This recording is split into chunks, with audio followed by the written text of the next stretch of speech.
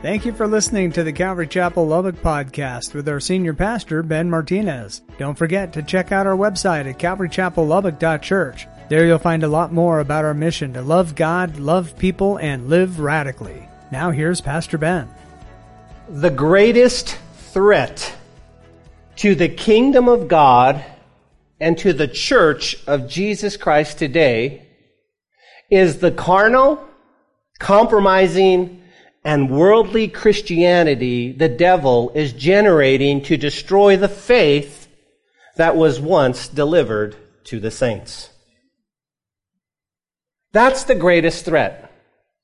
And so I take a step back and I go, wow, what's going on in the world today? Well, there's no secret today, church, that we're living in perilous times.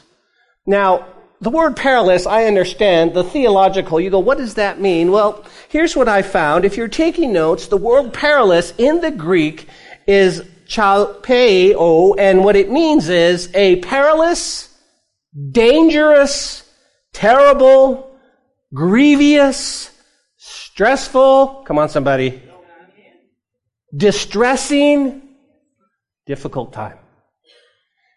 You see, we sound very theological when we say we're living in perilous times. But quite honestly, we're stressed out of our heads of what's going on in the world. You see, it's no secret. It's no secret. It's no secret, church, that the world has gone crazy in this last days. The world has gone crazy.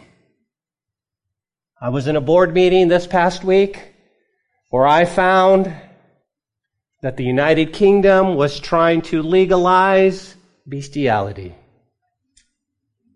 The world has gone crazy. We see sin, we see evil on the rise, and the God of this world is pouring out his final attack on both a believing world, listen to me, and an unbelieving world. You know that we're living in crazy times. But we understand that the world is going to be the world. We get that. The world is going to be the world. We're not going to change the world. But here's what saddens me, is when the church is no longer the church. Now, before we jump into our study for today, labor with me for just a moment as I share some sad statistics about our current situation in the world. You see, it was the other night, I was in my hotel room and I was flipping through the channels and I came across a Christian program that's called TCB.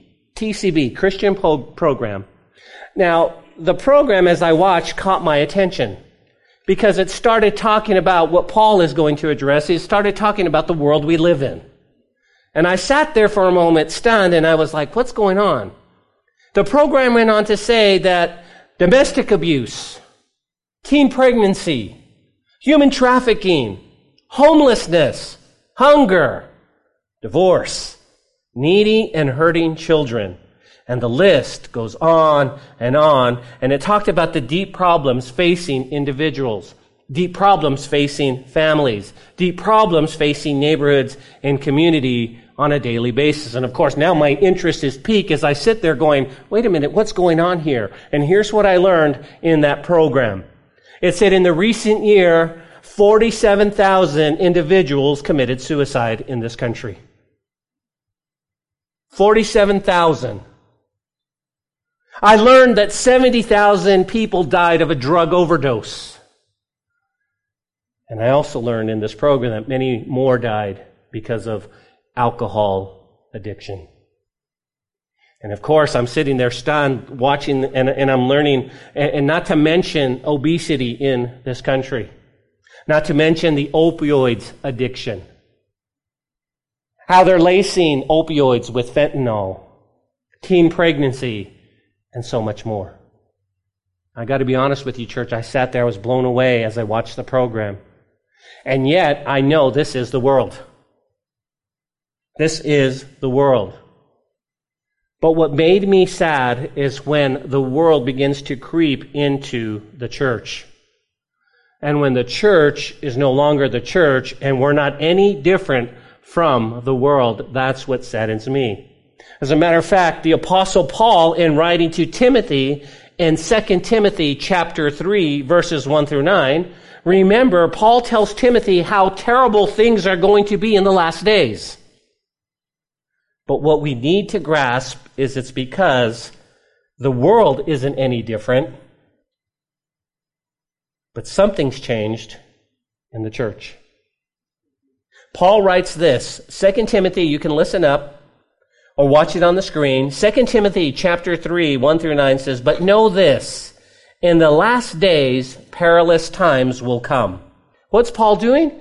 He's warning Timothy about the things to come in the last days. These are things that are coming. But the warning is for you and I as well. For he goes on to say, men will be lovers of themselves, lovers of money. They will be boasters. They will be proud. They will be blasphemers, disobedient to parents. They will be unthankful, unholy, unloving, unforgiving, slanderers, without self-control. They will be brutal, despisers of good. They will be traitors, headstrong, haughty, lovers of pleasure rather than lovers of God. And here's the one that you need to see. They will have a form of godliness, but deny its power. Paul warns Timothy, from such people turn away. For of these sort, those who creep into the household make captives of gullible women, loaded down with sins, led away by various lusts, always learning, but never able to come to the knowledge of the truth. Your attention, please. I understand the world is going to be the world. But what Paul wants to make sure is the world doesn't creep in so that we have the same attributes and characteristics that we see in the world. You and I need to be different. You and I to be different. Paul is telling Timothy this is going to be terrible in the end.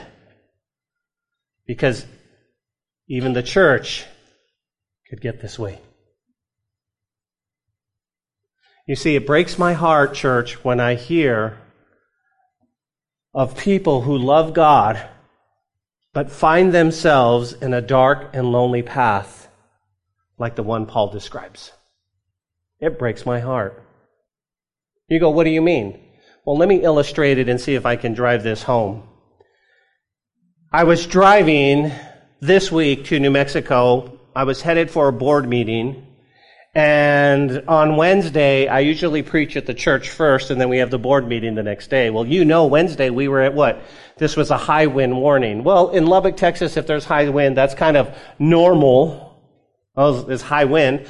But I left here, and it was, from Lubbock all the way to Albuquerque, there was much more than just, hey, it's high wind. There was a warning. There was a warning. And it said the warning that there was wind gusts ranging from 20 to 80 miles an hour. And I'm like, okay. More specifically on I-40, as you go through, if you've ever been through I-40 from Santa Rosa all the way to Albuquerque, you know there's some valleys that get some huge wind gusts. And so I had to be super careful. As a matter of fact, as I was driving, I did see one tractor trailer rolled over. Wow.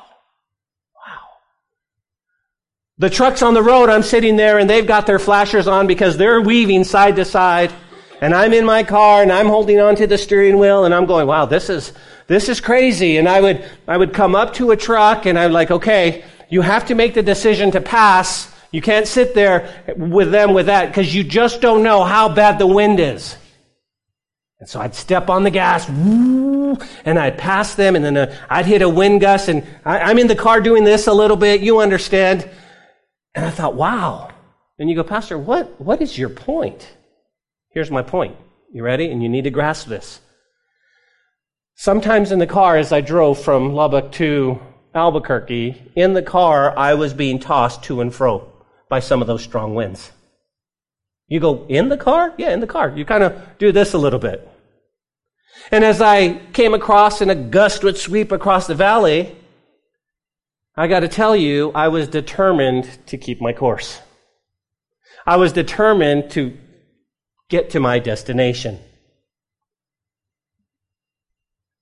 You see, I couldn't control the weather. I couldn't control the wind, but I could control my driving. And I could carefully make my way to my destination. You see, in the car, I made sure that I had plenty of gas. Why? Because with 80-mile-an-hour winds, you don't want to run out of gas. I made sure that the windshields were proper. Because at 80-mile-an-hour winds, you want to have windshields to block out the wind. I want to make sure that I was full of oil and the motor ran super well. Because when I was about to pass a dangerous situation, whether the truck would move or not, I wanted to make sure that I had enough power to get past the truck. Wait, Ben, what are you saying? I took every precaution in my little car to make sure that I could get where I was supposed to get. You go, yeah, okay, calm down. No, listen. In the same way that you and I cannot control the world, I couldn't say stop, please don't let the wind was coming no matter what. In the same way, when I cannot control the world and what's going on out there, I believe sometimes believers spend way too much time trying to change what they cannot. We got to change the world. We got to change the world. But what we can do is move forward in faith until we reached our destination. Okay? So what did you do? I couldn't control the weather. But I had to make sure I got to my destination. You guys tracking with me? Now listen. I had two choices. You go, what were they? One of the choices was to stop and not go any further. The wind will calm down eventually, but I'm going to stop right here. I'm going to stop in Santa Rosa. I'm not going anywhere. I'm going to sit right here. I'm going to go to sleep. I'm going to wait. I don't know how long it's going to take, or I could push till I get to my destination. And I believe that that's what Paul is trying to communicate with us. You go, what's that? Even in stressful, perilous times, you and I can stay rooted and grounded in our faith until we get home. That's what Paul is trying to say. As a matter of fact, if you're taking note, jot this down, because Jesus told us the same thing. Over in John chapter 17, verse 9, reading from the New Living Translation, Jesus says, "My prayer is not for the world, but for those you have given me, because they belong to you." You go, Pastor, what's he saying? Jesus says, I'm not praying for the world to change. I understand this is the world. But I'm praying for you to continue as my disciple. As my disciple. That's what Jesus told us. Now, very quickly, you remember what we learned last week. In chapter 3, verse 1, Paul writes, "For this reason, I, Paul, the prisoner of Christ Jesus, for you Gentiles," and then what does he say? He says, he gives us a pause. He starts to reflect. It's called a parenthetical verse. And so he stops. He goes, oh, this is going to hit them. This is going to be very weighty. I need to make sure. The church needs to know I love them. And then he spends 12 verses explaining to the Ephesians the reason that he suffered and that there was beaten and all of these things. Now you remember, let me jar your memory for a second. You remember that Paul is writing to the Ephesian Christians from a confinement in a Roman imprisonment. But rather than identify himself as a prisoner of the Roman government, he looks beyond that.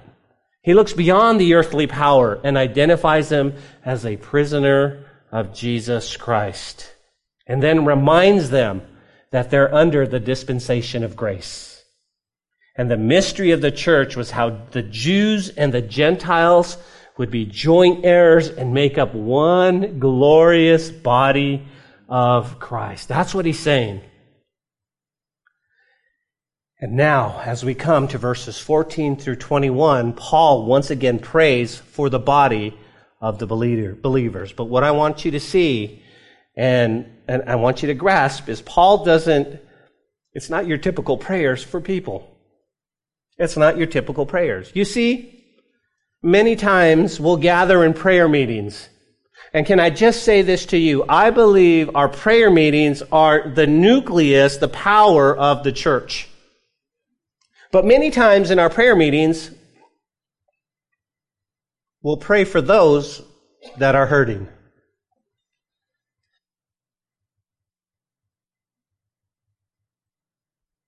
We'll pray for those that are broken.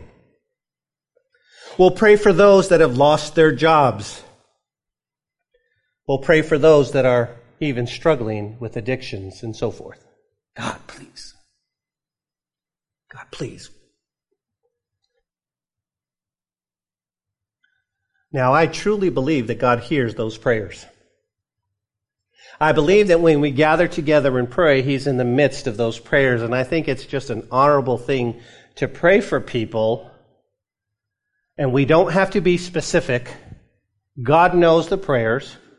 But if the person says, this is what I want you to pray for, then we pray for those people. Amen? Okay, you with me? But Paul goes deeper. Paul shows us something that's just unbelievable. I'm calling this message the perfect prayer for perilous times. And you go, why? He's going to give us 5 prayers. He's going to pray 5 specific prayers to help the believer reach his God-given destination. Now, here's what you need to understand. Paul understands that the people have a solid foundation of faith. Okay? Chapters 1 through 3, Paul's already said, listen, I understand you are fully devoted followers of Christ. I get that. You should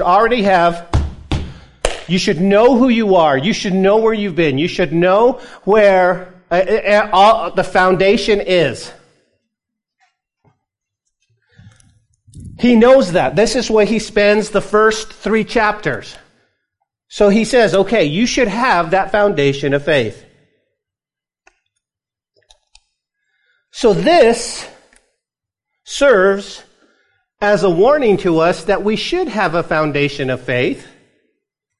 And we have to be careful that we don't have, well, what I call a formaldehyde faith. You go, wait, what? See, if you recall, in our introduction, Paul, again, is writing to fully devoted followers of Christ. In Ephesians, the believers are transferred to heavenly places. Then we're justified before God and by God. And also the Ephesian believers, you and I, represent one heavenly bride and are united with Christ. We have to understand that. Well, Ben, you said something about a formaldehyde faith. Yes, here's what formaldehyde is. It's a colorless gas that consists of carbon, hydrogen, and oxygen, has a sharp, irritating odor, and when dissolved in water, it's used to disinfect and prevent decay. Formaldehyde is sometimes used as a part of the embalming process to preserve dead bodies. You go, well, Ben, what are you saying? You have to understand the first 3 chapters. You need to understand who you are in Christ, because if you don't, you might end up with a formaldehyde faith, meaning that you have a dead, stiff, non-existent faith in the living God. And if I was your enemy, church, that's the one thing that I would do to try to get you to backslide, is remind you You don't have a foundation of faith. You have a formaldehyde faith. And you guys know about a formaldehyde faith. How so? Well, think about it like this. It's sometimes a sharp, irritating odor, isn't it? The formaldehyde of faith. Because it's like, I believe, but you really don't. Well, I trust! No. Or sometimes it's like, you ready? You ready? Why me? God. Why me? Why me? You have to understand who you are in the first 3 chapters. You have to square with that because it's nothing you've done, it's who God is in you. And so Paul says, okay, everybody got that? You go, okay, I got that. Everybody got that? Yes. Now I need to pray for you. You ready? Picking it up in verse 14, Paul says, for this reason I bow my knee to the Father of our Lord Jesus Christ, and from whom the whole family in heaven and earth is named. Again, for this reason, Paul says. What reason? The reason that he's stressed, the reason that he suffers, the reason that the world is going crazy. Listen to me. The reason that the church is starting to sneak, or the world's starting to sneak into the church, and that we have beautiful, wonderful Christians that seem they can't get it together, and their faith in 1 minute they're excited about God, and the next they're down in the valley, and a couple of weeks later they're up, fired up by God, and the next week they're down in the valley. Paul says, for this reason, for this reason, those are going to be tough times. Paul says, I bow my knee to the Father. He goes into prayer. And all of us would love to have the Apostle Paul praying for us, but I want to know what he's going to pray for specifically. You see, Paul understands, and he's resuming the thread from verse 1 of chapter 3. For this reason, you have such standing in God's church. Paul is going to pray for God's grace to be understood through the Holy Spirit. Paul is going to pray for everyone in heaven and in earth, the whole family of God. Now listen. In order for us to be able to receive God's grace the way He intends, and for it to change us in a positive way, we need a change of heart. We need a change of heart. We need something deep inside us to move. And that's exactly what Paul is praying for today. He's praying for hearts that can receive God's grace. You ready? Here's how he prays. But before I jump into that, I want to ask you a question. I want you to put in your thinking caps. If the Apostle Paul was going to pray for you, how do you think he would pray? For some of you, he might pray, hey, Paul, pray that I get a good job. Pray that I get a job. Pray that I make decent money to provide for my family. Paul, pray that this toe that's broken would heal, Paul. Pray that I could get that promotion. Pray that my cousin Earl would stop drinking. I really hope none of you are Earl in here. Pray that my aunt and uncle would not get a divorce. Pray. Paul, pray. What would you pray? Paul, would you pray that Jimmy would be healed? Of course. All good prayers. Let me take you a little deeper. You see, it's much more than this. Look at verse 16. The first thing you need to write down on your notes is you need to pray for inner strength through the Spirit. That's our prayer. Pray for inner strength through the Spirit. Look at verse 16. That He would grant to you according to the riches of His glory. Now think about this. This is the riches of God's glory. Now He's not just rich, He's richy rich rich. You understand that? And we're praying, listen, we're praying according to His riches. We're not praying according to our riches or our knowledge. He's going, God, according to your riches. Well, what do you pray? Well, you've got all the riches in heaven. What's he going to pray? Are we going to pray, God, make my marriage work? God, I pray. No. He says, listen, here's what we're going to pray for. We're going to pray that you would be strengthened with might through the Spirit, through His Spirit in the inner man. Inner man. This is such an amazing prayer. How so? Let me unpack it a little bit. Paul prays for the Ephesians to experience inner strength. Inner strength. You see, he didn't sit there and say, I pray that Joe hits the ball straight in golf. He didn't say that. I'm tired of fishing it out of the lake. Paul didn't pray that. Love you, buddy. He didn't pray that Mike would. I'm not saying anything to Mike. I've seen him shoot. You know what he said? Listen, you got to grasp this, church, because it's going to change your life. He said, we need to bow before God the Father and pray that He will empower believers through His indwelling presence in their lives. This is what he said. You see, when I'm driving, I couldn't change the world. I can't change the wind. I can't change the weather. But I had the power of the motor and the gasoline and the oil and all the things working in conjunction so that I can get to my destination. Paul says, guys, listen, you need to pray. Listen, guys, you need to pray for that inner strength through the Spirit.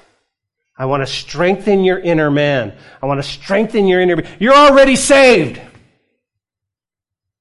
You're already saved. What's pulling you back into the world? What's pulling you back into drinking? What's pulling you back into pornography? What's pulling you... You need to be strengthened, is what he's saying. You need to be strengthened. And I love that he says we're strengthened in the inner man. You see, oftentimes we're strengthened in the outer man. How so? Well, what happens if you want to strengthen the outer man? You go to the gym. I'm going to go to the gym. All right. And I've seen this happen over and over and over. First time newbies in the gym, they walk in and they're like, they got the cutoff shirt, right? And they're walking in, they're like, and they start to pick up the heaviest weight they can find. And then they realize they can't pick it up. And you just and they'll put it down and I saw this. I saw one kid, he went in there and he puts on some 45s on the bench press and he goes, Foom. Why? He's trying to strengthen the outer man. And so he'll get up and takes them off and and then he gets to the point and you go, Pastor, yeah, but think about this. Let's just say you go, I'm going to go work out. I haven't worked out in a long time. What's going to happen? You're going to get sore, aren't you? You're going to get sore. And what really bugs me is that if I miss a week of working out and I'll start again tomorrow, I'm sore like I've never worked out before.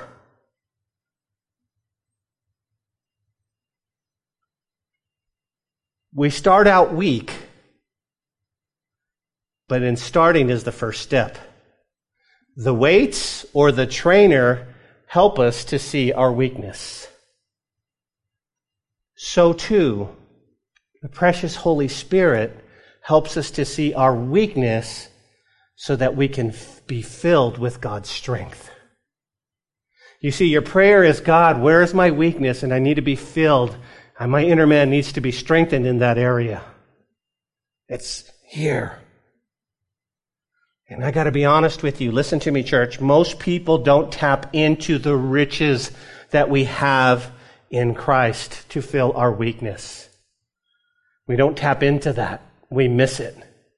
The enemy says, just read over that, keep going, keep moving.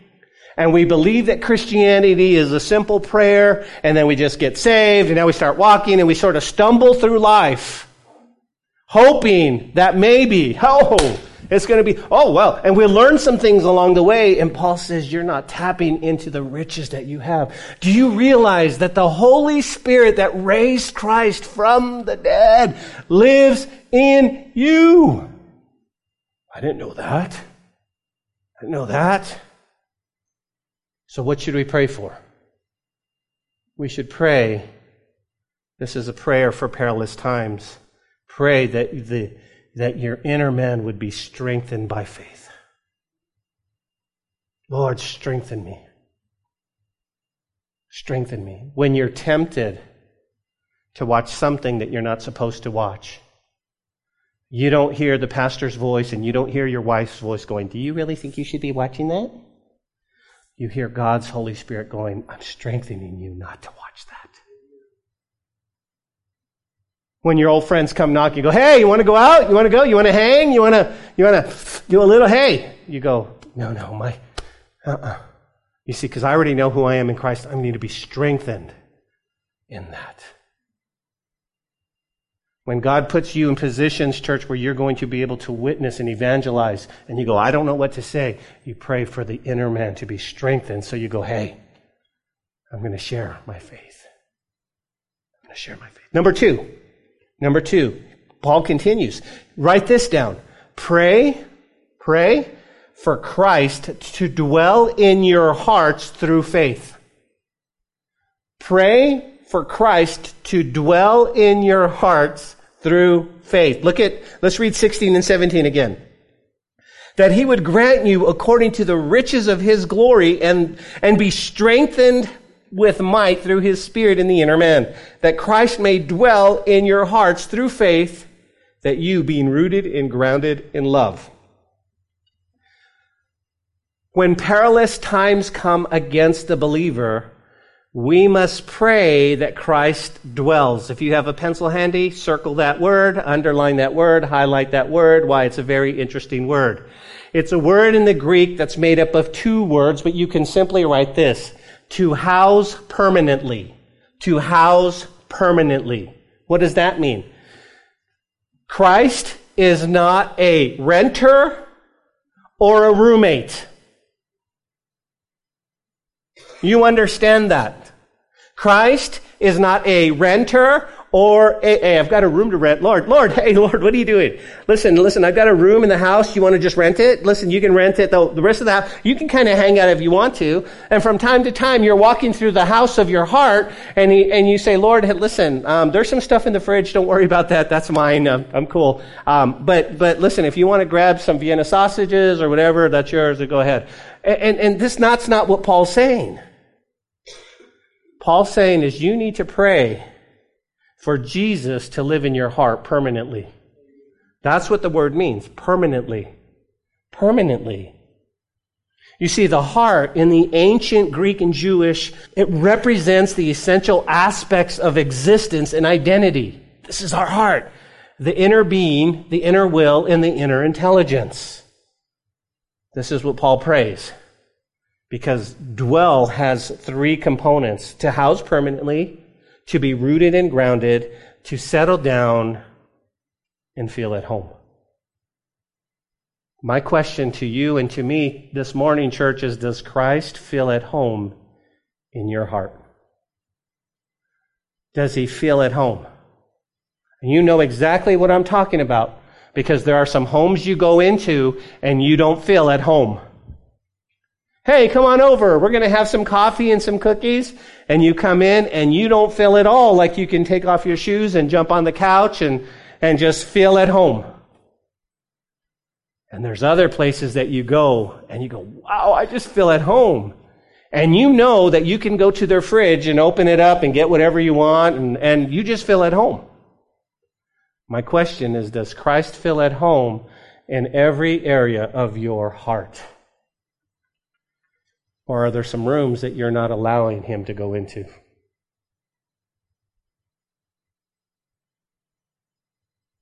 Come on, someone. This is a great prayer when life seems to get crazy. You see, when the world tries to drown you or to draw you away, does the Lord feel at home in your heart. Here's why. Listen to me. As the Holy Spirit fosters a love for Jesus in you, Jesus dwelling in your heart through faith.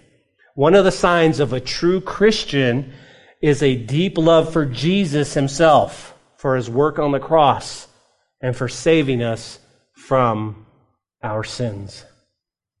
Guys, think about what he said. That's what the Holy Spirit does. Why do you do what you do? It should be because I love Jesus, and he has my whole heart. How many of you are so excited to get to heaven? You're like, I'm ready to go. But heaven is not heaven if you don't love Jesus. Jesus has got to be everything. Jesus has got to be everything. Do you love Jesus? If you go, yes, Pastor, I love Jesus. See, that's the Holy Spirit. That's the Holy Spirit.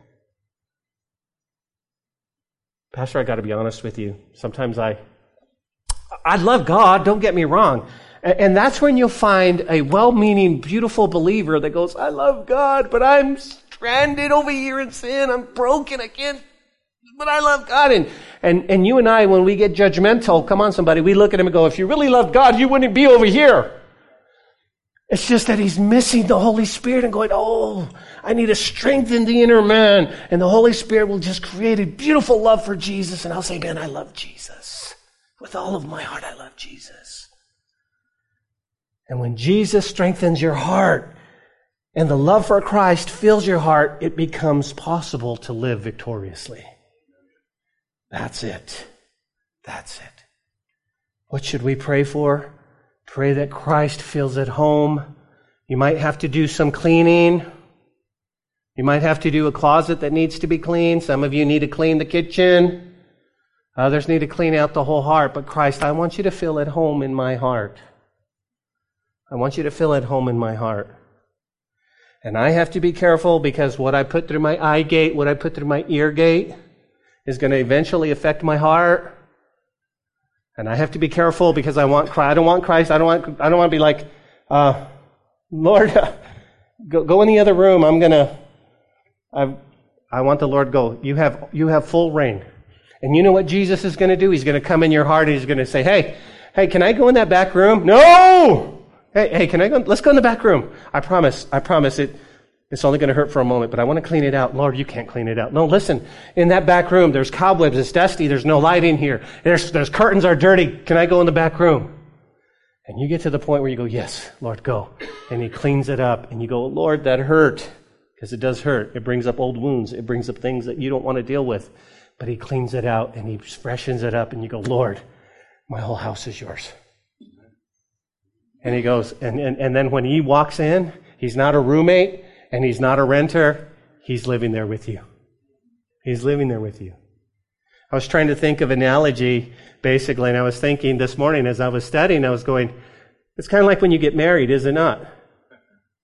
Because your wife is not your roommate, she's your wife, and she's coming to dwell permanently. And does your wife feel comfortable there? Does your husband feel comfortable there? Because you're making it both your house, not just one. Can you imagine if you get married and you felt like a roommate? Nathalie, can I touch that? Oh! Those are your juices? Okay. I don't get paid till next week, but can I have... No? Okay. How awkward would that be? Can you imagine if you're getting ready for bed and she looks at you and goes, what are you doing? I'm going in there. I don't... That would be silly because we're creating a home together. Same thing with Jesus. Number 3, Paul prays that you would be rooted and grounded in love.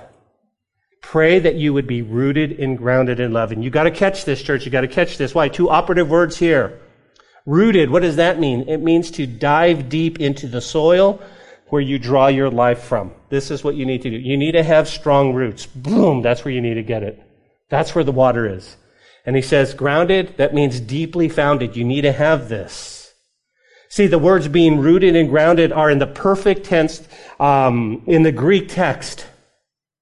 And they're a result, everybody say result, of the strengthening in the Spirit and the consequent at-homeness of the Lord Jesus Christ in the believer's heart and his fellowship with him.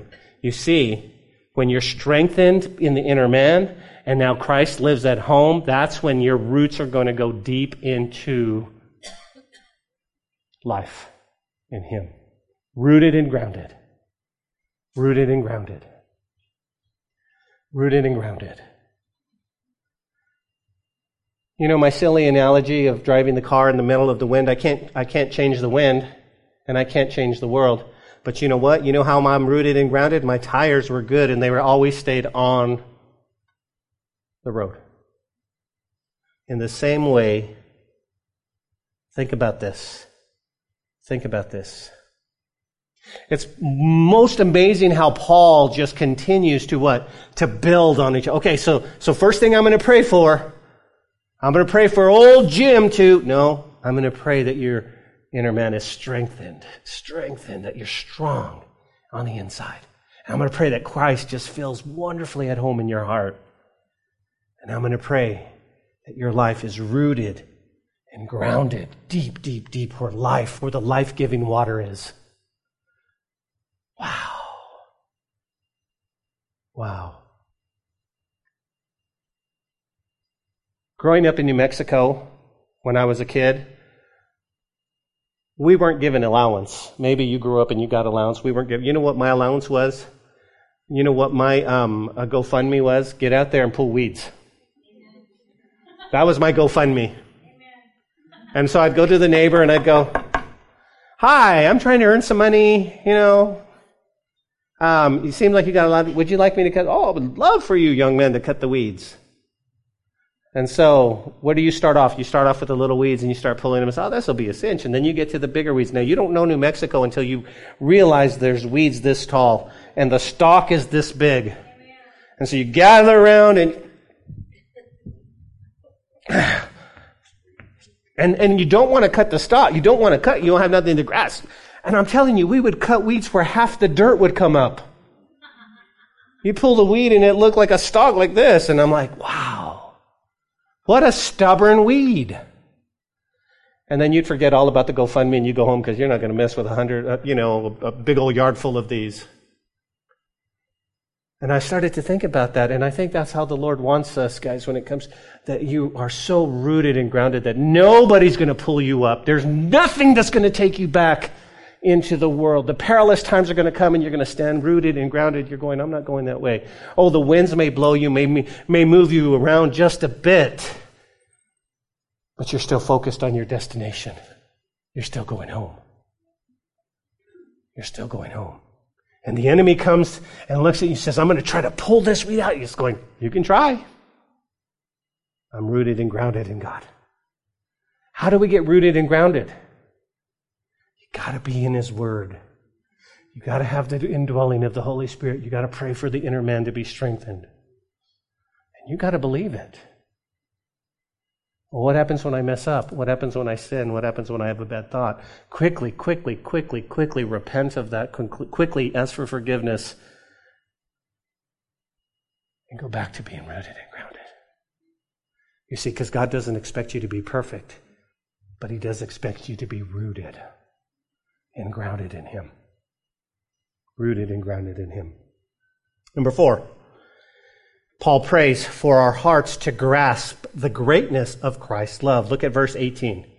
"And you may be able to comprehend," guys, that means understand, "with all the saints, what is the width, the length, the depth, and the height, to know the love of Christ with passage knowledge, that you may be filled with all the fullness of God."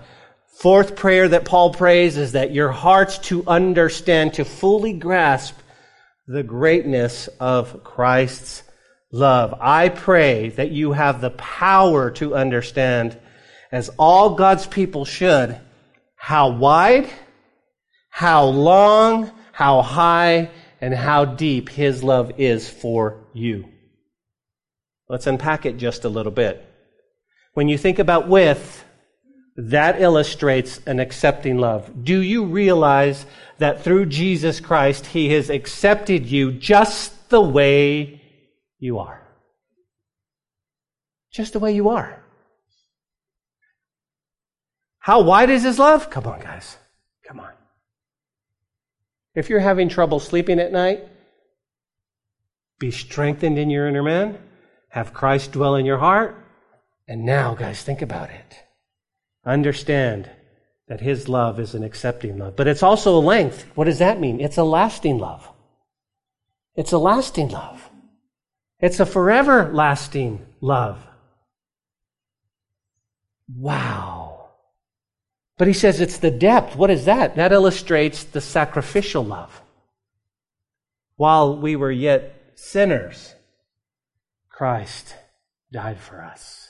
What a sacrifice. What a sacrifice. Now listen to me. You may not like you, but Christ loves you and accepts you. And it's a lasting love.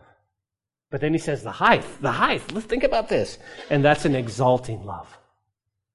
That's an exalting love. Paul writing, he says this, remember the hostility between Jews and Gentiles. Do you guys remember that? The hostility, He says, Christ's love for the Jew and the Gentile. Christ's love is for the Jew and the Gentile. Christ's love is for the white, the black, the Hispanic, the Asian. Christ's love is for the rich, the poor, the middle class, the grade A, the grade A students or the dropouts. Those struggling with obvious sins, Christ's love is for you. Those struggling with hidden sins, Christ's love is for you. You see, Christ is available for anyone, no matter what you've done or haven't done. You see, Christ opens His arms and embraces everyone, no matter how broken. That's Christ's love.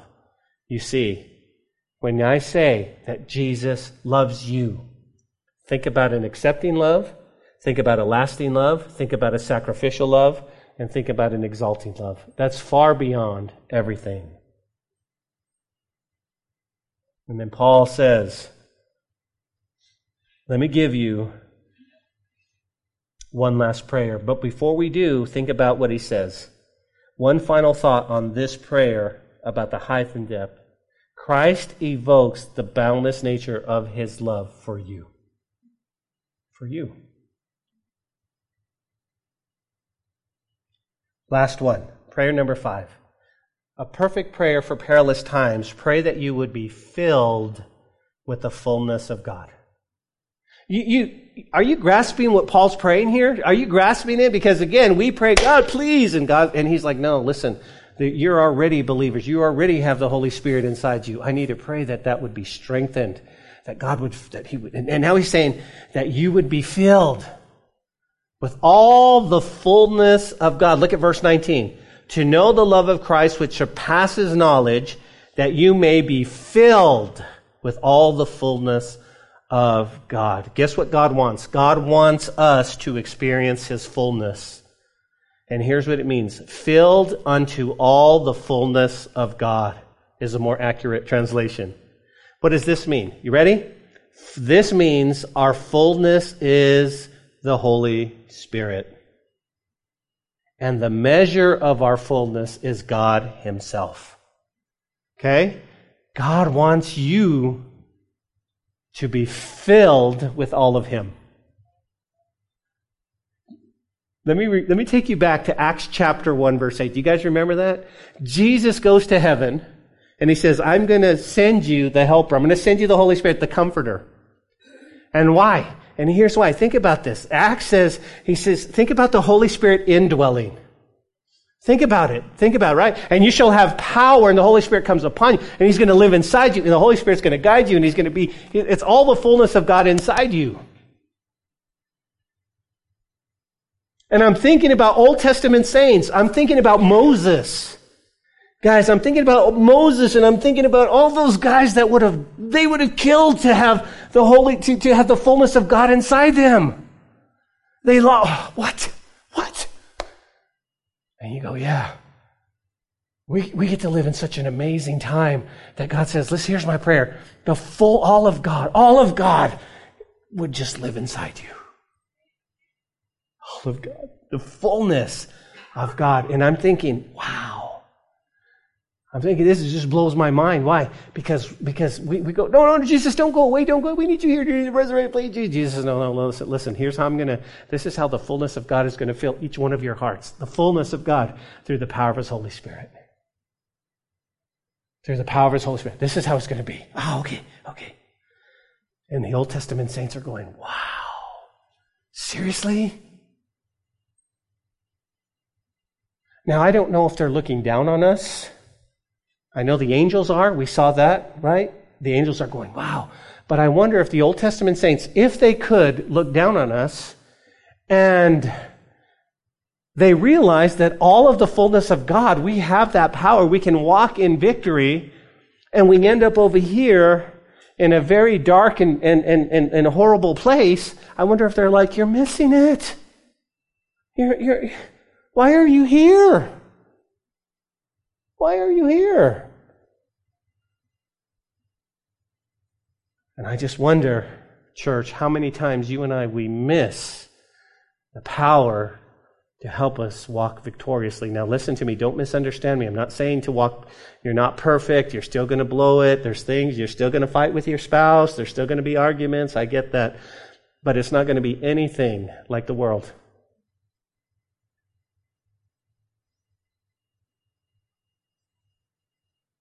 You see, the fullness of God is the totality of everything God is.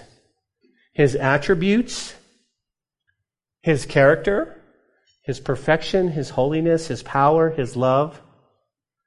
The fullness of God is His complete nature and who He is. And God, this is what Paul is praying for you and I, that you would be filled with God. Be filled with God. Question, how is your prayer life going to change? Knowing how to pray for believers. Oh, I still believe we're going to pray for those that don't have a job to get a job. Amen. Lord, work out, find favor. Amen. But more importantly, we're going to pray that those of us that seem to struggle, we're going to pray that God would strengthen that inner man and that Christ would dwell in their hearts and they would be rooted and grounded and they would know the greatness of love for you and that at the end of the day, you would be filled with God completely. Completely. You get that, right? You get that. I mean, think about these prayers. They're much different than what we pray. See, these are powerful prayers in perilous times. Francis Fulkus, a theologian and commentator, expresses the heart of this verse like this. He said, quote, "He, Paul, thus prays ultimately that they may receive not another attribute of God or any gift of His, not love, not knowledge, not strength alone or in combination." He prays, but no less than the very highest he can pray for, that the full indwelling of God. The full indwelling of God. Okay, we're going to close. Let's close with the last two verses. Don't close your Bibles, though. We've got 2 verses left. Paul prays, and he says this, "Now to Him who is able to do exceedingly abundantly above all we could ask or think, according to the power that works in us, to Him be the glory in the church of Christ Jesus to all generations, forever and ever. Amen." This is how he closes his prayer. He's going, listen, I've prayed, and now I believe. Now Him who is able to do it. Who is able to do it. Now, listen to me. Listen to me. There's a couple of things that are happening here. Paul is preparing us, okay? He's preparing us for chapters 4, 5, and 6. Because chapters 4, 5, and 6 are what we call basically kingdom business. I've prepared you. I've prayed for you. I told you who you are. You have the Holy Spirit. Now, let's go to work. Now, let's go to work. This is how you behave. Okay? We cannot reverse that. You understand? We cannot be over here going, I'm going to modify my behavior. I'm going to do what I want to do. And then hopefully if I just continue to behave good, eventually I'll fall in love with Jesus. That's not work. Doesn't work, does it? We fall in love with God. We understand who we are. We pray for the fullness. We ask for the baptism of the Holy Spirit. We walk in unity. We don't walk in division. We just continue to feel that. And what happens is all of a sudden, the natural byproduct in you is going to go, oh, now I know how to behave. Now I know how to behave. This is how I behave. This is how I behave.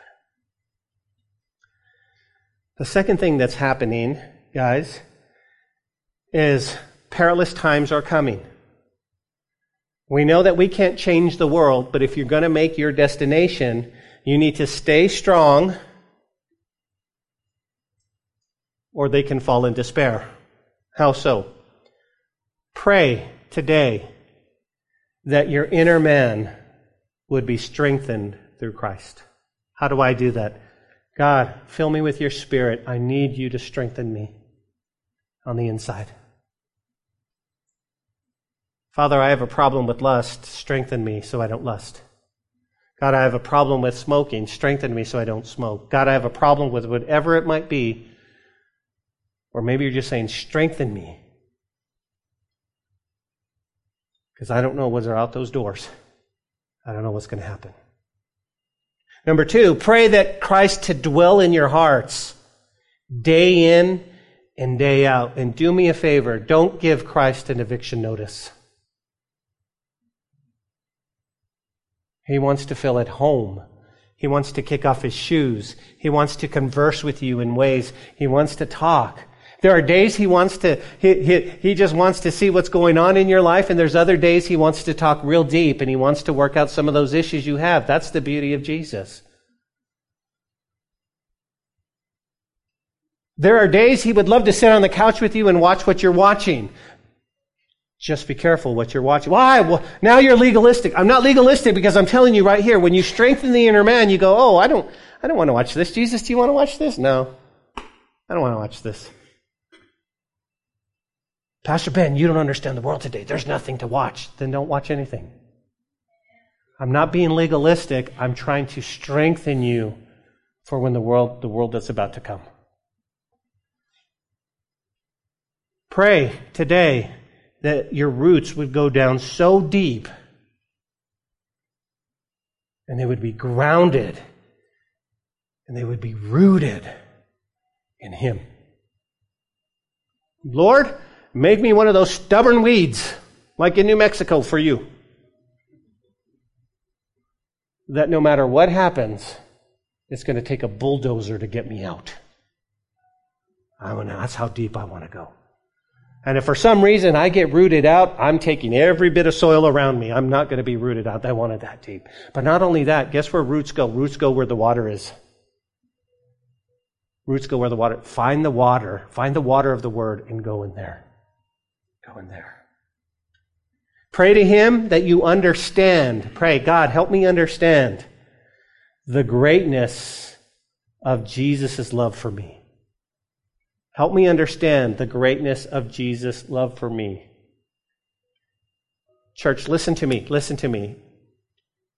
Statistically, the 47,000 people that committed suicide last year misunderstood how beautiful and how amazing God loved them, and they felt like they had no hope. We have to pray that we understand the greatness of God's love, of His Christ's love for you. And last but not least, guys, pray that you would be full with God in your heart and in your life. Full? Yeah. I'm asking you to be a sponge for God. Sponge? What do you mean? Don't be a dry sponge. Be a wet sponge. You go, what do you mean? You take a sponge and you wet it and you soak it and you saturate it in a bucket of water. Guess what happens? It's now saturated, it's heavy, and it's sitting there dripping. And the world comes in and it starts to squeeze you. What comes out? The water. If you're a dry sponge and you're not saturated with anything, the world squeezes you and you just get squeezed. Be saturated. Be saturated with the fullness of God in your life so that when the world squeezes Man, everything that comes out is God. Man, I can't talk to him. All he wants to do is talk about God. Man, the enemy comes in and goes, oh man, I'm trying to persecute them, and he gets more fired up with God. Exactly. Here's why. You ready? Because I can't change the wind. I can't change the weather. But I tell you what I could change. I kept my eyes focused on the destination, and I made sure that the vehicle I was in had everything I needed to get to my destination. It had gas, it was full. It had oil, it was full. It was rooted, had tires. Had a strong motor, the power of the Holy Spirit. And then when I got to Tejedas Canyon and I got through East Mountain, it started to snow. Oh Lord, not only do I have wind, but now I have slow and sleet. He goes, no problem. I've equipped you with windshield wipers. Turn them on. I know it's silly, but I got to my destination. And you will too. If you're here today and you're struggling, pray these prayers. Ask us to pray to strengthen you. Heavenly Father, we thank you today for your word and the truth in your word. We thank you for your great love for us, and I thank you, Lord, how amazing you are.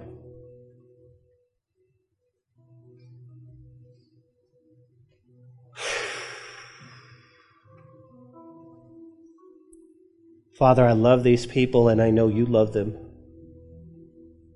Father, I've read Ephesians hundreds of times, and I've never saw it so deep.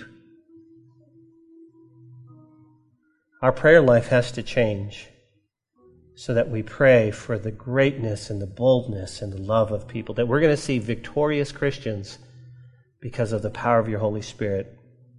Holy Spirit, please forgive us for when we don't understand the power within us to grow closer to you. Forgive us, God, when we exercise the flesh more than we exercise the Spirit. Bring us back home, Jesus. Our destination awaits. With every eye closed and every head bowed, my question to you this morning is, do you know my Jesus? Have you surrendered your life to Him once and for all? You see, you might be here today and you might be backslidden. You might say, yeah, I don't know. You were saying some things, Ben, and you're talking about strength. I don't even know if I'm the first part of Ephesians. I'm really struggling. Listen, if you're here today and you're struggling and God's knocking on your heart through the power of His Holy Spirit, He's asking you to come home today, offering you an invitation. You go, Ben, what do I have to do? In a moment, you're just going to have to raise your hand. Well, why do I have to raise my hand? I want God's Holy Spirit to see you and say you're serious, that you're ready to return to Him. Well, what happens when I raise my hand? I'll acknowledge you. I'll see you. I'll see you. And God will see you. But much more than that, much more than walking an aisle and much more than praying a prayer, that you're ready to allow the Lord to change your heart and to make you more like Him.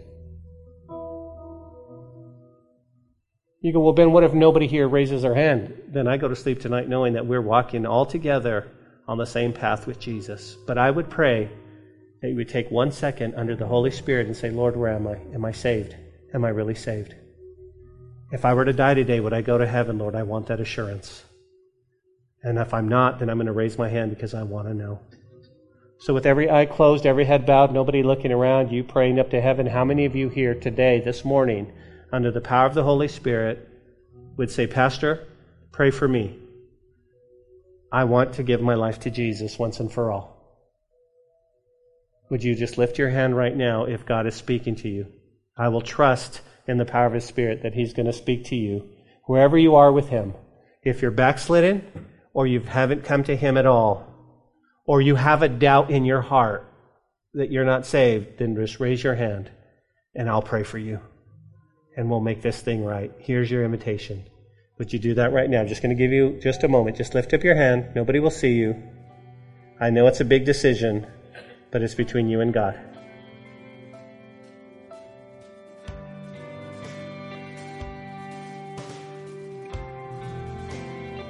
Lord, I thank you, God. I thank you for your grace and your mercy. I thank you, Lord. I pray these prayers for these people. Strengthen them this morning. In the beautiful name of Jesus we pray. Amen. Amen. We hope you enjoyed today's message. We'd love to hear from you and see you in person at the church. You can find our contact information, location, and even give a donation at calvarychapellubbock.church. We'll see you next time on the podcast. Until then, may God bless you and your family.